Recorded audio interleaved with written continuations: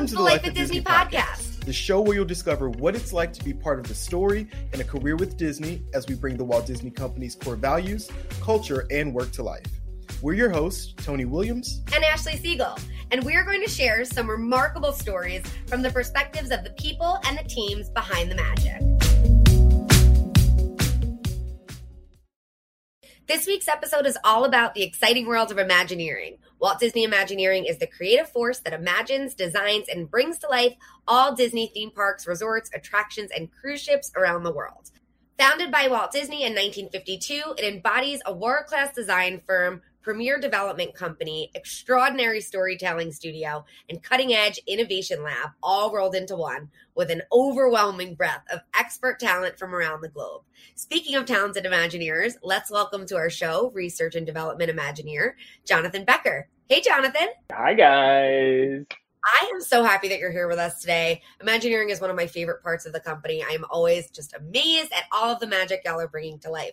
Why don't you tell us a little bit about yourself and your role? Yeah, so Jonathan Becker here, Senior R&D Imagineer. And what we do is look sort of 5 to 10 years out and see where technology is going and what kind of new experiences and attractions can be enabled by, advanced robotics or AI, machine learning, or in my case, exoskeleton technology. So really just thinking about how to continue to evolve and plus out the guest experience in our parks and cruise line and hotels everywhere. Yeah, so you're really the ones who are imagining what the future of all of our properties are going to look like. It's so amazing. So how does someone get into that kind of work? How'd you start at the company? Well, everybody has a different Disney story. I think specifically for me, my Disney journey has been sort of all over the place. And I really want to make sure that I stress that because I know a lot of people who are listening to this are thinking, how do I end up there? And there's no one sort of like straight and narrow path. So I did my undergrad actually at the University of Notre Dame, and I studied something not technical at all, anthropology and Portuguese resilient studies. So really just in another kind of ballpark, and ultimately came to realize that I wanted to explore something else, something different. That happens in school. You try on different things, and it just wasn't really working out. I was really interested in the subject matter, but in terms of a career, what I want to do with the rest of my life, I kind of wanted to explore other things. So I grew up playing music and sort of tinkering around with electronics. I ended up finding a program, a grad school program at the California Institute of the Arts, or CalArts for short, called Music Technology, Interaction, Intelligence, and Design. And basically, that program's all about creating audio-visual work that sort of combines music and technology in sort of compelling ways. So we'll literally make instruments or make robots, make music. It's sort of like, how do you take mechanical engineering, electrical engineering, computer science, and make cool, wacky, crazy things, which weirdly has corollaries to Imagineering. I love that though. Could we that journey? I mean, it's funny. I have a really non-traditional path to where I came from, but I always love to hear those things. I studied what interested me in school too. I have a degree in Judaic studies and religion, and then I have another degree in sports journalism. I don't work in either of them. And I think it's important that people are challenging themselves both to study what's important to you and then go out and potentially have another career that's totally a different direction. I think that's so cool to hear.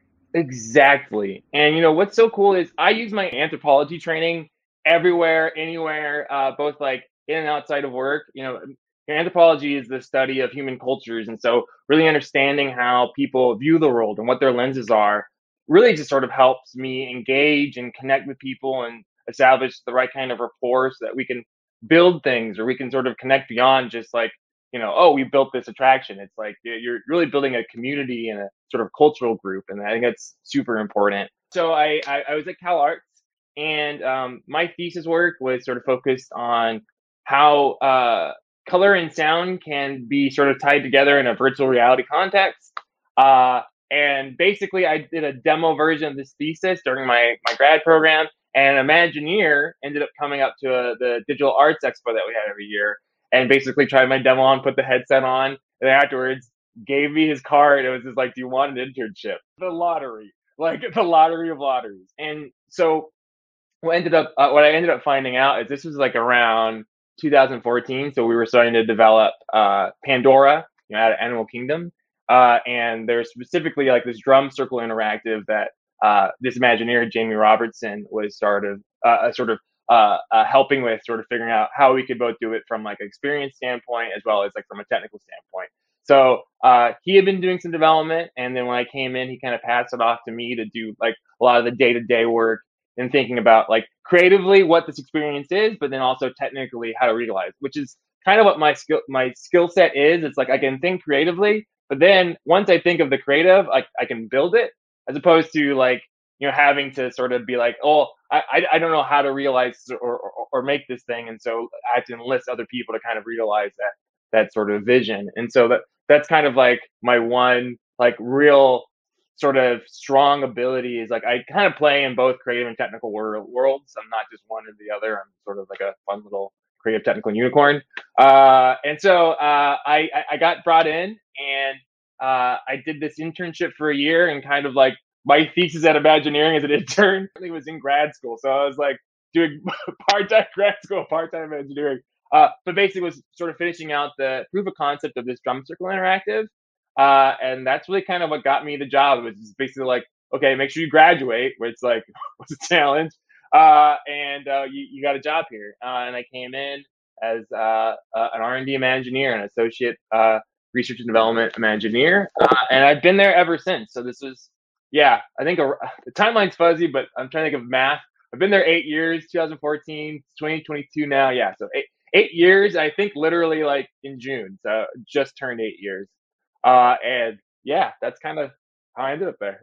That's such a great story. I think, there's so many things that you hit on there that I want to make sure that we're kind of digging into for our listeners, right? Like Disney employees, especially Imagineers on your college campus, right? We're out there, whether it's virtual, hybrid engagements, or actually coming onto campuses. Like that's the power of networking, right? You were there, you had this thing, you got to show somebody who's here. And what an awesome way to really bridge that. And then to come in as a professional intern with Imagineering, I don't think that there's anything cooler than that. It's just amazing. I know we have some of some of your current interns with research and development. Some of them we hired from the Grace Hopper celebration. We got to see one of them recently. It was very exciting. So I think that's just so exciting, and I think brings a lot of hope for people that can see, right? Like I can do that too with things that I'm building on my own that I want to really be developing that are really those skills. So I think that that's awesome. And then you were talking about the project with Pandora that you were working on, and that's as an intern. So what did those responsibilities look like during your internship, and how did it change when you were there full time? In terms of the drum circle, I mean, that was literally my life for a year. I would come in the morning and work all day beating on drums and trying to figure out like, is this working? Is this correct?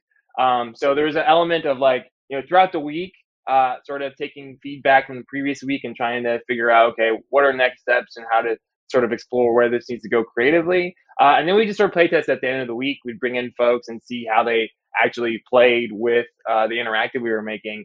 And then, you have a vision, and I think the important thing is to always evolve it, because it's not just like how you feel about a thing, it's how other people feel about a thing. I think the big challenge there was not everybody's musical. And so how do you make a thing that is like engaging, and like no matter what energy you put into the system, what sort of comes back out works with all the other people who you may not know and who are just trying to vibe out in the space. So that was basically my life. Is like I was working in what's called the concept lab, and that's where we do like these quick and dirty mock-ups that like give the idea and have some light theming, and so are kind of like our sort of entry level way into like what eventually becomes a theme park attraction. And so mock-ups are like the lifeblood of Imagineers, beyond just like making concept art or sort of like drawing things out on pen and paper. And then when it comes to this idea of like, I recognize how lucky I am, but I think luck is really like this combination of like being prepared and then sort of like having that moment where like that preparedness can sort of shine through. The timelines are always gonna be different for everybody else, but I put myself in a place where that could happen. CalArts has a history with Disney, right? And sort of like a simple way of thinking about it is like Disney founded the school in the 60s, Walt Disney. And so I think that choice, regardless of like, I wanted to pursue music technology, but I also put myself in a place to be seen. I don't know if I was uh, at a different university that maybe that opportunity wouldn't necessarily come. So, doing research, a little bit of like, the history of places and who sort of comes out of there. I definitely I Wikipedia a lot. When I see people who inspire me, I kind of want to know what their backstory is and how they got there. And so, like, when you see, like, oh, this person went to Cal Arts, this person went to Cal Arts, it kind of started to connect the dots of, like, oh, this is also potentially, like, a great, like, springboard for a creative to potentially, end up in sort of this fun Disney world that I'm in now. And now and then, every day, you're surrounded just by actual Disney legends, right? Like, constantly you're getting to work with all of these people that built our childhood. Like, that's just... Yeah. That was so mind-blowing. I had the amazing opportunity to take my team to R&D recently, and we got to meet Lanny Smoot. And, a lot of my team runs the Disney on the Art, or HBCU work, for historically Black colleges and universities. And to have that moment where Lanny is telling us about how it's been to be a Black inventor, right? Like, I could only imagine what that's like, what it was like when he started. And to see it now, and to have people like you coming in and doing this work, like, oh my God, it's just so amazing to see how all of that is really powering all this magic. Well, what's so cool, I mean, like, Lanny's a living legend. I mean, guy has, I don't know how many patents now, but he's like recognized like at like the Patent Museum, and being a Black person myself, seeing somebody like that have such a storied career is just so inspiring. So inspiring, right? Like, we can do anything if Lanny can create over 100 new things. Like, it's just amazing, and all in the name of like entertaining us and inspiring us, and just creating new magical experiences, especially for families, which I think is just it's I mean, what keeps us all here. It's why we do the work. Mm-hmm. No, I mean, what we offer to the world is so unique, and we're kind of in a class of our own. So it's a privilege. We both do amazing work and inspiring work, but it truly, I'm very humbled and privileged that I get to be a part of it. It's awesome. So let's talk about now. So you do this internship, you get converted, which is so cool, and the dream, right? If you're starting your career with us in college, we want you to continue it. So now it's 8 years later. Sorry to age you. And oh no. Now you're in this role, you're a seasoned veteran. What does it look like your day to day, especially now? And I assume a hybrid world. You're doing some of this at home, some of this in person. What does that look like? Yeah, I mean, basically my mornings are here at my place, where in which I'm having meetings, I'm slacking folks. I mean, Slack is like literally keeping the show running, and as well as answering emails. So I kind of take my morning to do those very, very important things. And sometimes it's really easy to get so caught up in the physical work, actually making the thing, that sometimes like you forget about that stuff. So like, I just want to stress that like I've really made that a part of my day, making sure that I stay connected, that I stay on top of all of those responsibilities.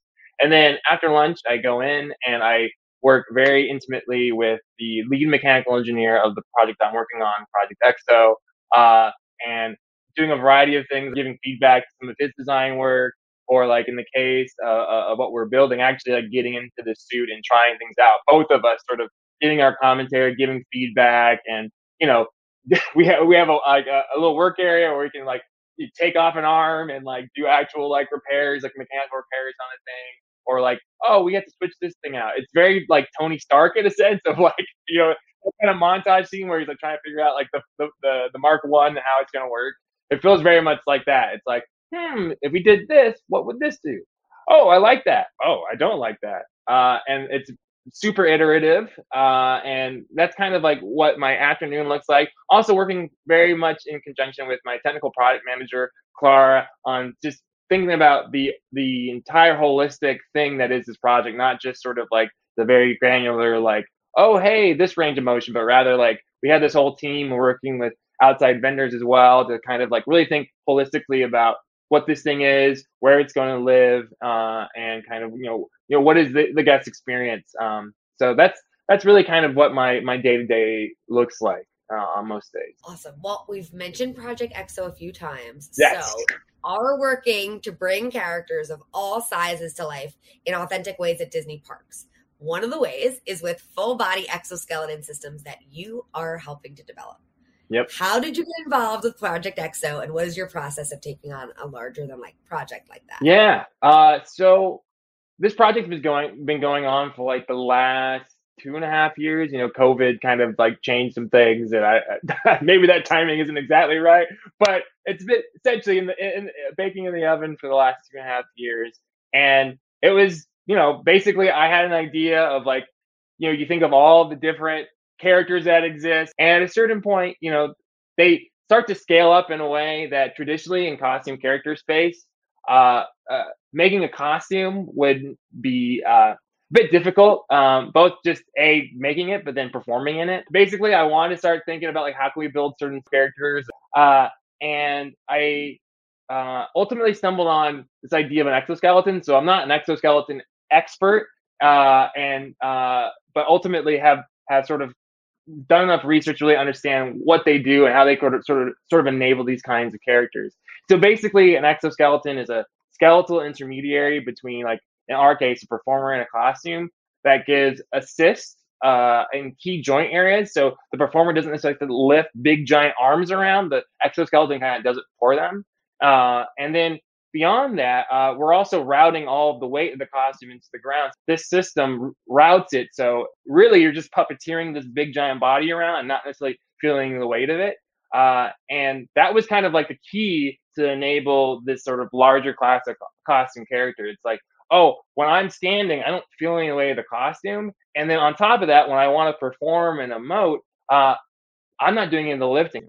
And then the cool thing about that is, if you have assist at those key joint areas, you can start doing things that you may not have done traditionally in the past, right? So if you want to articulate fingers, that means you have to have mechanisms that allow for a performer to be here and then to control big, larger fingers sort of beyond their body. And so that ultimately what that means is a heavier costume. And so traditionally in the past, because you're trying to make them as light as possible, you don't really have those articulated fingers. So some characters, they just kind of have like static hands. They sort of lock in a fist position. Our characters now can sort of reach out and emote and express and interact with guests in ways that are just like exciting. Like the simplest things, like seeing a big giant hand go like this and give you a fist bump, or like try to shake your hand, it just takes it to another level, So yeah, that's EXO.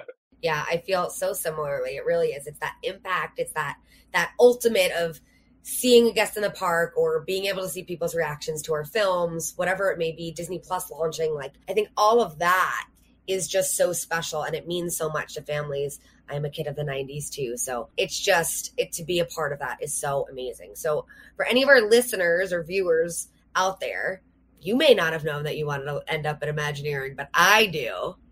What's your best advice? How can they prep themselves? What should they be doing? What should they be playing with or researching or teaching themselves or getting that education in? So, I mean, there are so many disciplines that make up Imagineering. And so my advice is to find what you really love first and foremost. It shouldn't be about, I just want to be an Imagineer. It's like, well, think about the Disney park context, right? And if you see yourself as an Imagineer, what aspects are you drawn to?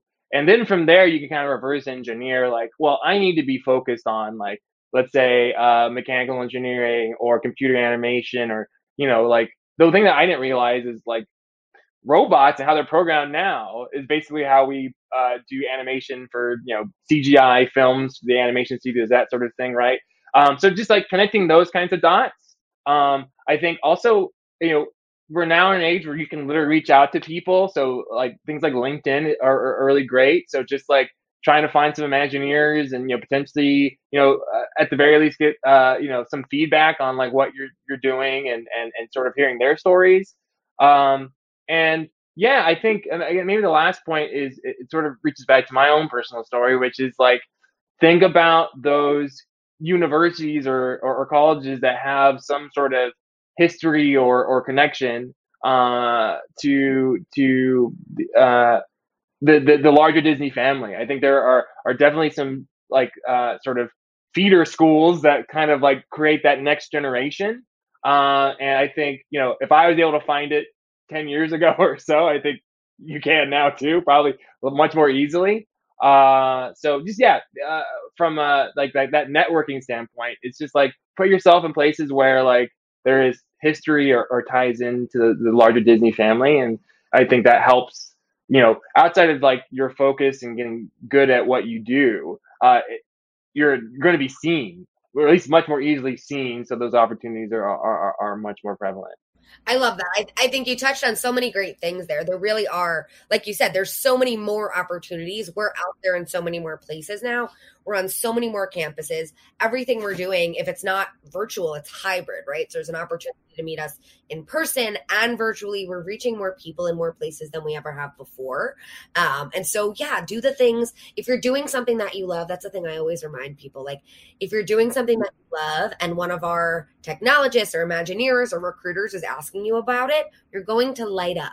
Work on things that bring that out of you, that like really are that magic, because that's what will get you noticed. It'll get you hopefully that foot in the door. It clearly worked for you. And there's just so many new ways to do that. So love it. Such good advice. Yeah. Awesome. Cool. Yeah. Find what you love and do it. Absolutely. And bring others along. That's what it's all about. All right. Well, thank you, Jonathan, so much for taking us along your career journey. It was so exciting to hear about everything that you're doing with Imagineering, giving us this look behind the curtain of all the magic that you and the teams are making, and how that is impacting all of our guests and consumers around the world. So thank you again for being here. Oh, thank you, Ashley. It's been a real pleasure. And hey, everybody. Bye.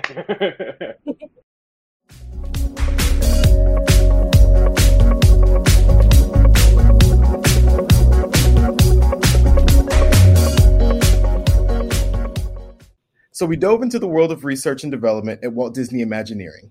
Now let's take a look at a different side of the storied Imagineering team and welcome AR, VR design engineer, Emily Van Bellegham. Emily, welcome to the show. Hi, thank you. It's great to be here.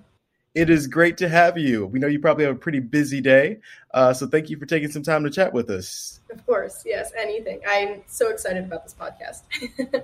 As am I. I am so excited about the folks I get to chat with.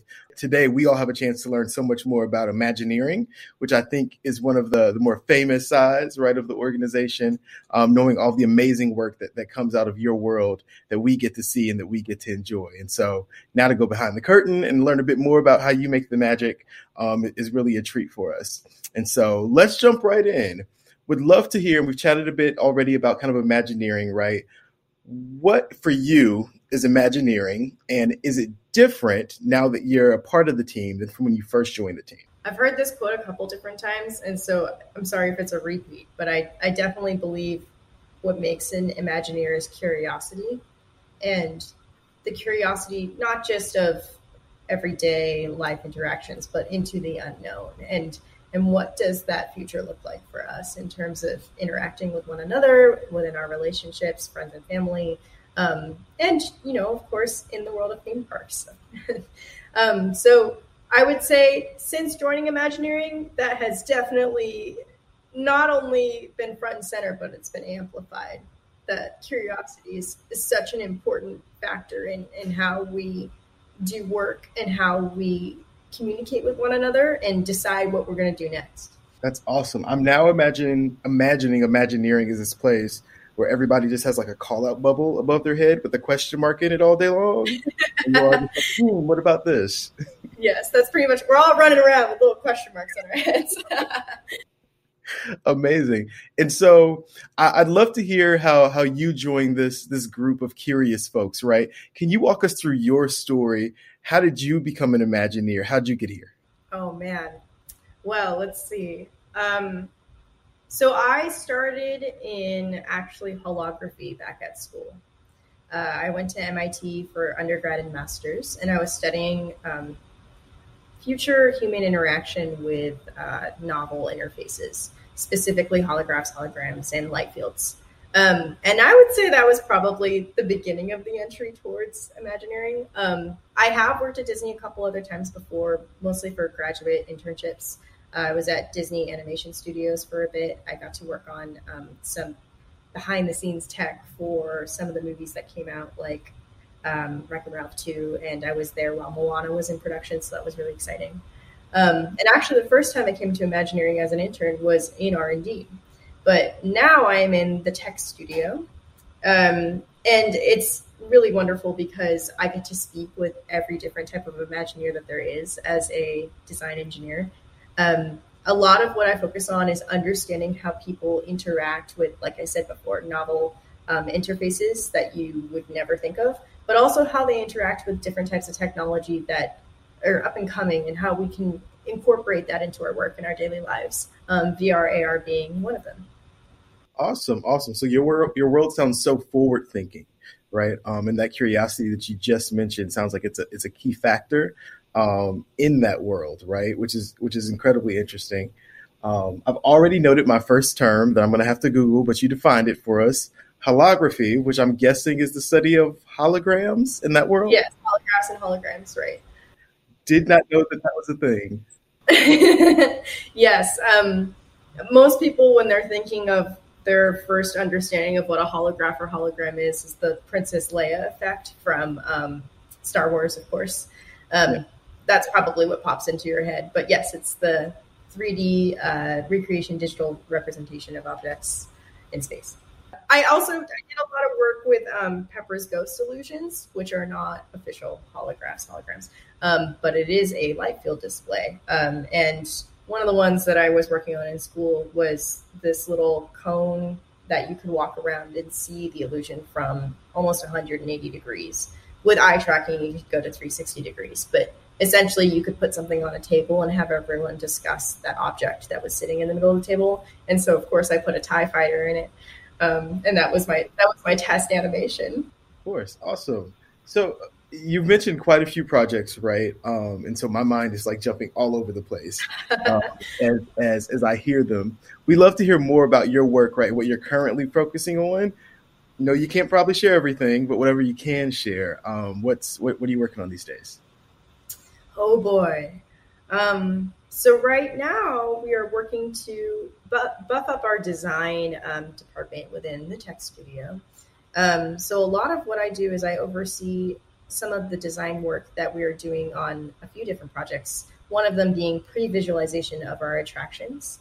And we also do quite a bit of work with, or I do personally, quite a bit of work with our audio animatronics pipeline.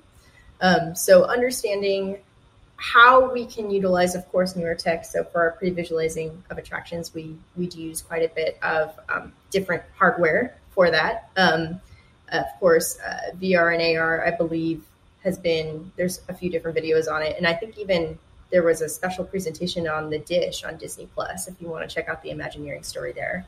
That's a super fun series that I loved.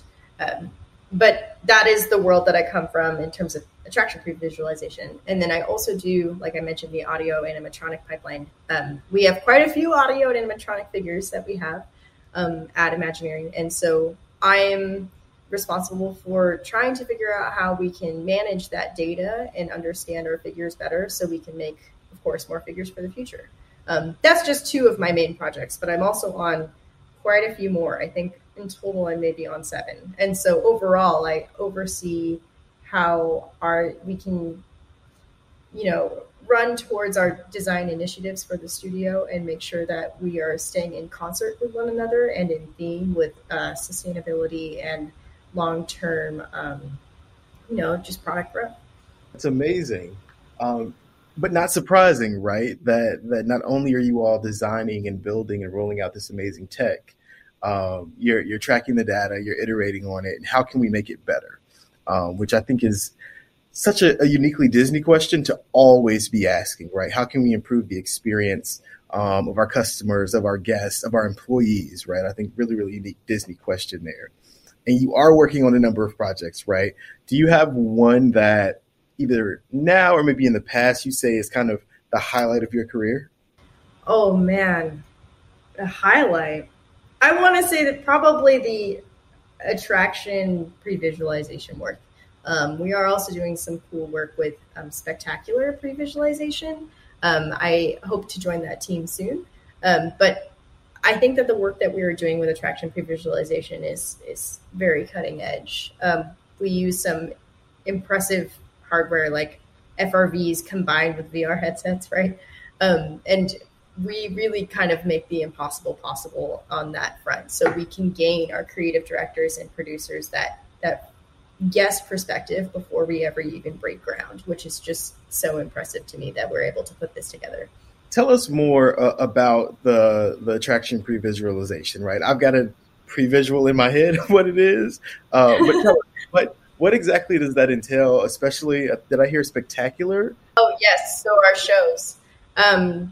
So pre-visualization is essentially the concept of putting all of our 3D assets into a world so that you can look at them before we even build them, right? And so let's say you're looking at a new chair that you want to put in at a restaurant, maybe even, right? Well, you can go put that chair in 3D space and light it and color it and texture it and walk around it, maybe even with a VR headset on, to make sure that that's definitely the chair that you want before you even go and purchase it or have it fabricated. So that's essentially what we are doing with our attractions. We take the 3D assets that we have and we put them into a game engine, and then we visualize what we sit in a ride, like a little digital ride, and we watch the ride as we go through it and make sure that it is up to par with the storytelling devices that we want to use, up to theme with what we want to say in the attraction, right? Like what story end to end we want to tell.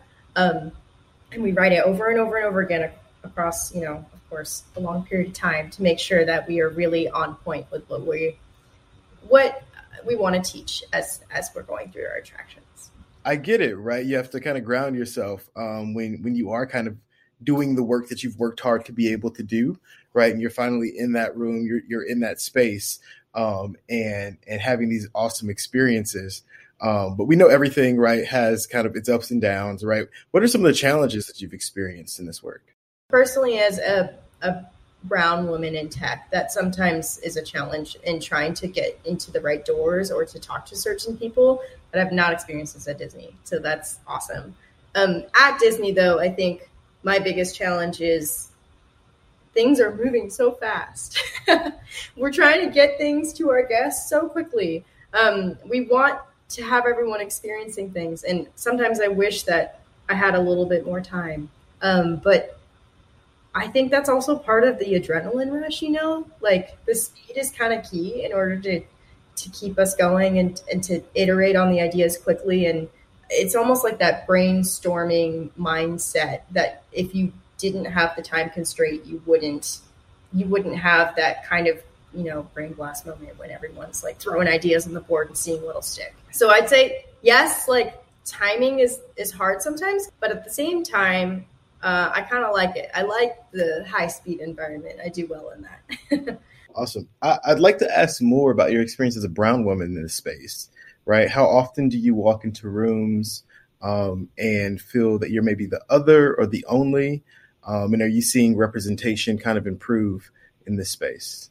Oh, definitely. So I'm Indian, Japanese, I think, and then Belgian, Canadian, Spanish, if I remember all those. Yeah. My mom's side is Indian and Japanese, and my dad's side is the rest. And I'd say the biggest thing that I come across is when I speak towards something that I have been studying for many years, and it gets passed off as kind of like a side comment or something that didn't really matter, or a slight suggestion or something. And I think some things sometimes that has encouraged me to learn a little bit more about myself and how I present myself, I suppose.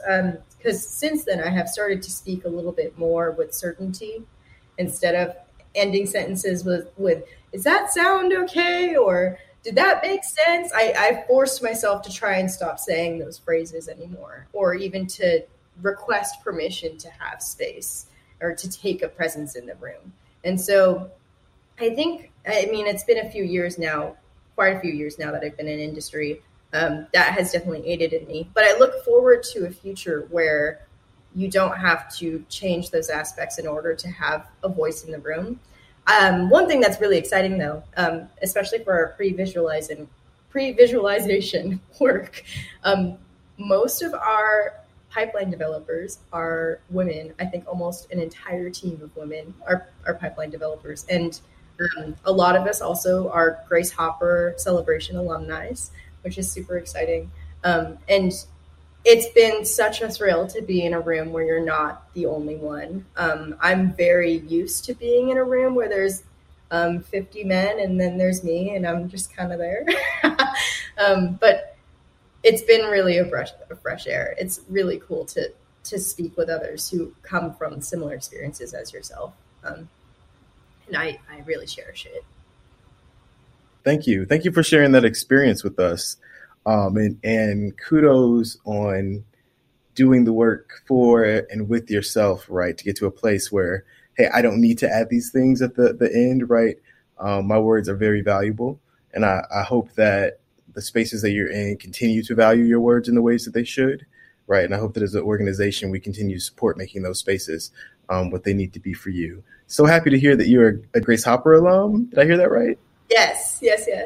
Quite a few members of our team are as well. Yeah. Awesome. Grace Hopper is certainly one of my favorite engagements that we have. An opportunity to meet so many amazing technologists, women and non-binary folks that have come to Disney through our engagement with GHC. So awesome. That was really cool. What a pleasant surprise. I didn't know that. Yeah, I meet so many inspiring women at that conference too. I personally, it's always a highlight if I get the chance to go. I hope I get to go with Disney this year. So for anyone that's listening, right, and has been inspired in the way that I have, right, and is now interested in getting to where you are, what advice would you give someone, right? No matter where they are, they're in school, in careers, thinking about changes. What advice would you give them to kind of help them along their journey, maybe to being an Imagineer? Okay. Well, I hope if you're already asking that question, then you're definitely curious. So the first, checkbox is checked. I'm trying to think of things that are not as practical. Of course, buffing up your resume and getting your website going, putting your portfolio projects on it is all good advice too. But I would say for me, it took me quite a few tries to get in the Disney door. And so I would say the best advice I could give is just don't give up. Keep trying.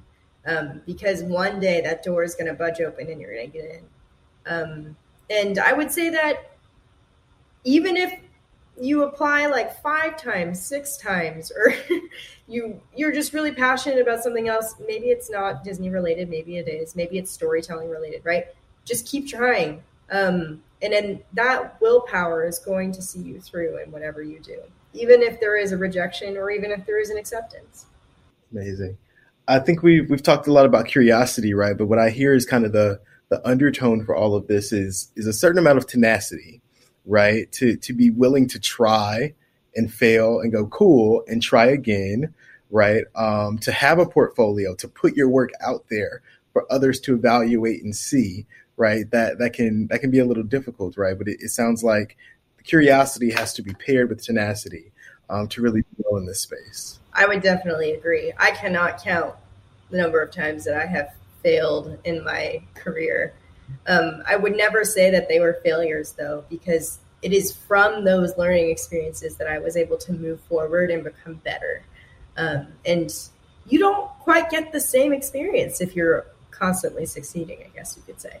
And so that willingness to fail and that willingness to get back up after said failure is, that tenacity is really important. So you all are a group of curious folks with call outs above your head that are very willing to fail up, it sounds like.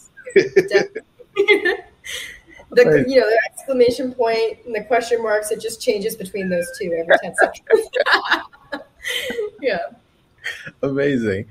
So last question for me, I've got to ask, right? You're obviously brilliant, and I think you can do anything in the world that you want to do, and you can do that anywhere that you want to do it. So why Disney? That's a good question. Of course, as I said before, I'm very passionate about the Walt Disney Company and the stories that we tell. But one of the reasons why I'm very passionate about working for Disney specifically is because of the joy that is arguably a happy side product. But isn't it so nice and so convenient that we get to make joy for a living. And that's why I like to work at Disney, is because that's where I want to spend my time. That's beautiful. I've heard us talk about making magic, but I think maybe this is the first time I've heard someone mention that we make joy. And how amazing that you get to do that all day, every day. That's where I get to spend all of my time. That's where I want to spend all of my time.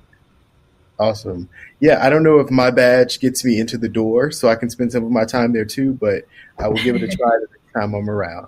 Emily, well, if you ever want a tour, let me know. Makes note. Just so you know, it's coming. It's coming. Emily, thank you for so many things, not only the promise of a tour, but for your time and sharing your journey with us and helping us understand more about the Imagineering world and what's to come, right? And how you got there, right? Hopefully other folks that are hearing this are also inspired to say like, hey, I am not only curious, but I am tenacious, right? I am willing to fail up and I'm willing to tell stories, and I want to tell stories that make folks joyful, right? Hopefully you'll continue inspiring folks around the world, whoever hears this, GHC, wherever we might be. And so thank you again for your time. And hopefully we get to chat again soon. Awesome. Thank you so much, Tony. Remember to subscribe to our show on Apple Podcasts, Spotify, or wherever you listen to podcasts. While you're there, show us some love for your favorite podcast by leaving a review. Thank you again for listening to Life at Disney. We've had some amazing guests on the show and can't wait to talk to more of our cast members, crew, Imagineers, and employees next season. I couldn't agree more, Ashley. There's no shortage of opportunity here. When you're ready for a new adventure, there's always one waiting for you, as long as you're ready to discover it. So start exploring. This episode was produced by Christine Torres and Jaron Kaufman, with contributions from Kathy Four, Nolan Jacobs, and Sarah Monier. Editing was done by Claudia Benfield and Louis Vega. Music arranged and produced by Nat Young Music Group, Inc. Design and graphics by Kathy Collins and Louis Vega. And a special thank you goes out to the Walt Disney Imagineering External Communications team and Kevin Rafferty.